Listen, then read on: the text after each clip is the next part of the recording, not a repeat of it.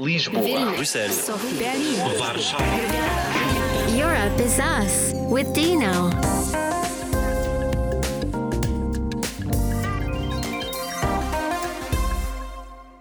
Europe is us, but who are we? Stay with us and you'll find out. I'm Dino, a Slovenian journalist working with Euranet Plus, a radio network bringing you this podcast made by youth for youth. Today we'll be discussing war and youth, and we'll be checking the situation in Ukraine with Yaryina Vyshenska, who created an organization helping the victims of sexual abuse after the 24th of February 2022. Yaryina, I'm happy that you took the time to be here with us. A few words about you, please. Dino and team, hi. My name is Yaryina Vyshenska. Before the full-scale Russian invasion of Ukraine, I managed my own business, a creative agency. My team and I worked with civil society organization and helped them implement useful projects and solutions more effectively. But after the full-scale invasion, I started an initiative to help survivors of sexual violence and call it Sylni. The Ukrainian word Sylni is translated into English as strong. The initiative has become an official charitable organization, and now I am a co-founder and head of Sylni Charity Foundation. So my team helps people who survived from sexual violence during the war in Ukraine, including sexual assault from Russian military. We help women and men regardless of gender, sexual orientation, of age. The youngest person is 12 years old and the oldest is under 50. They receive psychological, medical and legal assistance free of charge and confidentially. Sylni Foundation adheres to high principles of working with people who survive of sexual violence, and that's why we never force people to receive help from us. They can accept it only of their own free will. We provide medical assistance in all cases where physical damage is the result of sexual violence. That is, we can involve dentists, surgeons, not only gynecologists. Let's put your organization aside now and focus on you a little bit. Yaryina, how did the war affect your everyday life and your workflow? Because of the war, I migrated and now I live in Berlin. I had to adjust work process so that I could work remotely with teams. In addition, I became a mother, a little unplanned, because I have to take my younger brother and sister from Ukraine. Of course, somewhere in the background is my integration into life in a new country, learning the German language. But I am not the only person who experienced such change in personal life. I can describe what life we are living now. First, our responsibilities have grown much more than we are capable of taking, and we are extremely exhausted. Young people, in addition to taking care of their lives and problems, buy drones and cars for the soldiers that are defending us from Russians. Save animals and people, open charity funds, and of course go to war. Most of them live in constant stress and with pretty real danger of dying every day. And they all still try to support each other.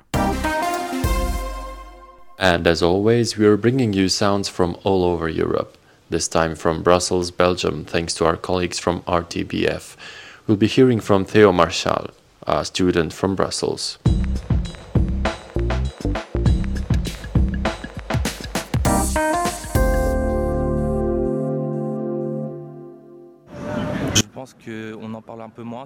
I think we talk about it a little less, but that doesn't mean the situation is calming down. It's a bit like that in all wars. I wasn't born, but my parents told me that with the Americans in Afghanistan, at the beginning we talked about it a lot, and then after a year, the fighting was still continuing, but the media talked about it much, much less. And there, I think that it's the same thing with Ukraine, and especially here with what is happening in Israel. I think that we will almost only talk about Israel and Palestine and no longer talk about, well, much less talk about Ukraine. From Belgium back to Yaryina and back to Ukraine. I believe we both agree that war leaves a long-term effect, especially on a young person. How do you think that the war crisis is going to affect you in long term and your mental health as well? The long-term impact of the war on the psyche of Ukrainians is now one of the critical topics, because we understand that everything will be very bad. Now, while we live under stress, our body mobilized and does not allow us to feel weak. But then, when we are safe again, we'll need to work with psychological trauma we were accumulated. Now, in this moment, we are killed and we become victims or witnesses of these deaths. Therefore, I can assume that we will be one of the most conscious generation of independent Ukraine, but one of the most traumatized. Yaryina, I'd also like to hear your opinion regarding the help of the international community to Ukraine. Do you believe it was big enough? About support, this question is very interesting and difficult for me because I live in Germany now, and I can often hear about how ordinary Germans think about Russians' war against Ukraine. Some of the answers make me want to tear my hair out of anger, but this is easily explained by the Ukrainians' proverb: "A healthy person does not understand a sick person."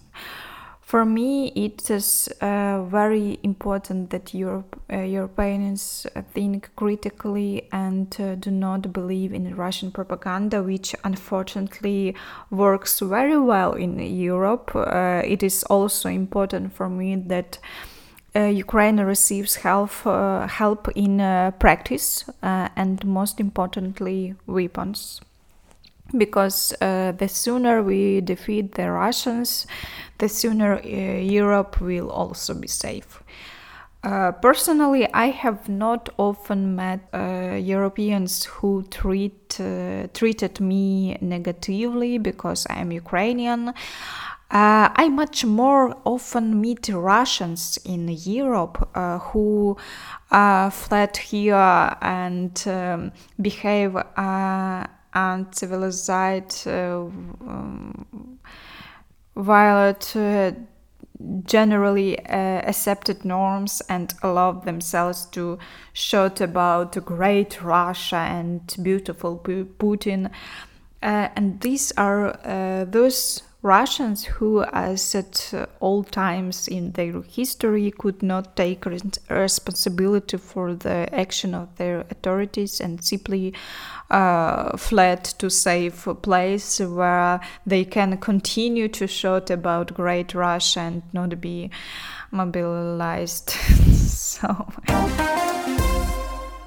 Thank you, Yaryina. And now let's move on to Estonia, Tartu, actually. We'll be hearing from Volodymyr Semerii, a 19-year-old student from Tartu University.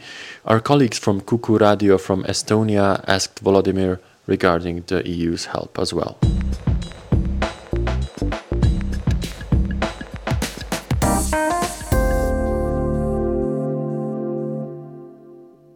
Speaking about Estonia, I didn't expect anything at all from the EU countries. I just wanted them to help with our military, providing finances and enough resources to continue the war, as you understand that it is very important. But receiving Ukrainians here as refugees and helping them, I wasn't expecting that. And I was, I would say, very surprised by it. And it was like a positive, positive opportunity. In general, I would say that they help a lot, and it is great because right here I can receive education. I receive financial support also, so that I can continue my living. Because back in Ukraine, my parents are not able to provide me with everything, so it's only food, and they always keep track on how much money have they left, because the work is not stable there. The average salary, for example, of my mom as a teacher, she works at school now as a psychologist, and the average salary for her would be 110 euros only. And you can imagine that for me, it's very hard to survive here without this financial support, for which I am very grateful. And in general, talking about EU, they are helping a lot, and I'm glad that there is such help. Yaryina, I have 3 more personal questions to ask you. Let's get to know you a bit better. What is your favorite memory? This question really surprised me now. But the first thing I remember was how I once, when I was a child of 12, danced in the rain without music. I remember this moment because it was a moment of 100% happiness, which only a child is capable of. I think I will be able to feel something like this again only during some very special event for me. This is the most sincere happiness in the world. Maybe during our victory, I don't know. So yes, I can remember. And what is your worst fear? I am most afraid that Ukraine will begin to receive less support. I am very afraid of losing the Ukraine in which I was born. And yes, I think that this common fear of all Ukrainians is the greatest for us now, because I will always be able to solve all my personal problems myself, but I will not be able to expel the occupiers from Ukraine by myself. That's why this partnership is very important to us, and it's scary to lose it.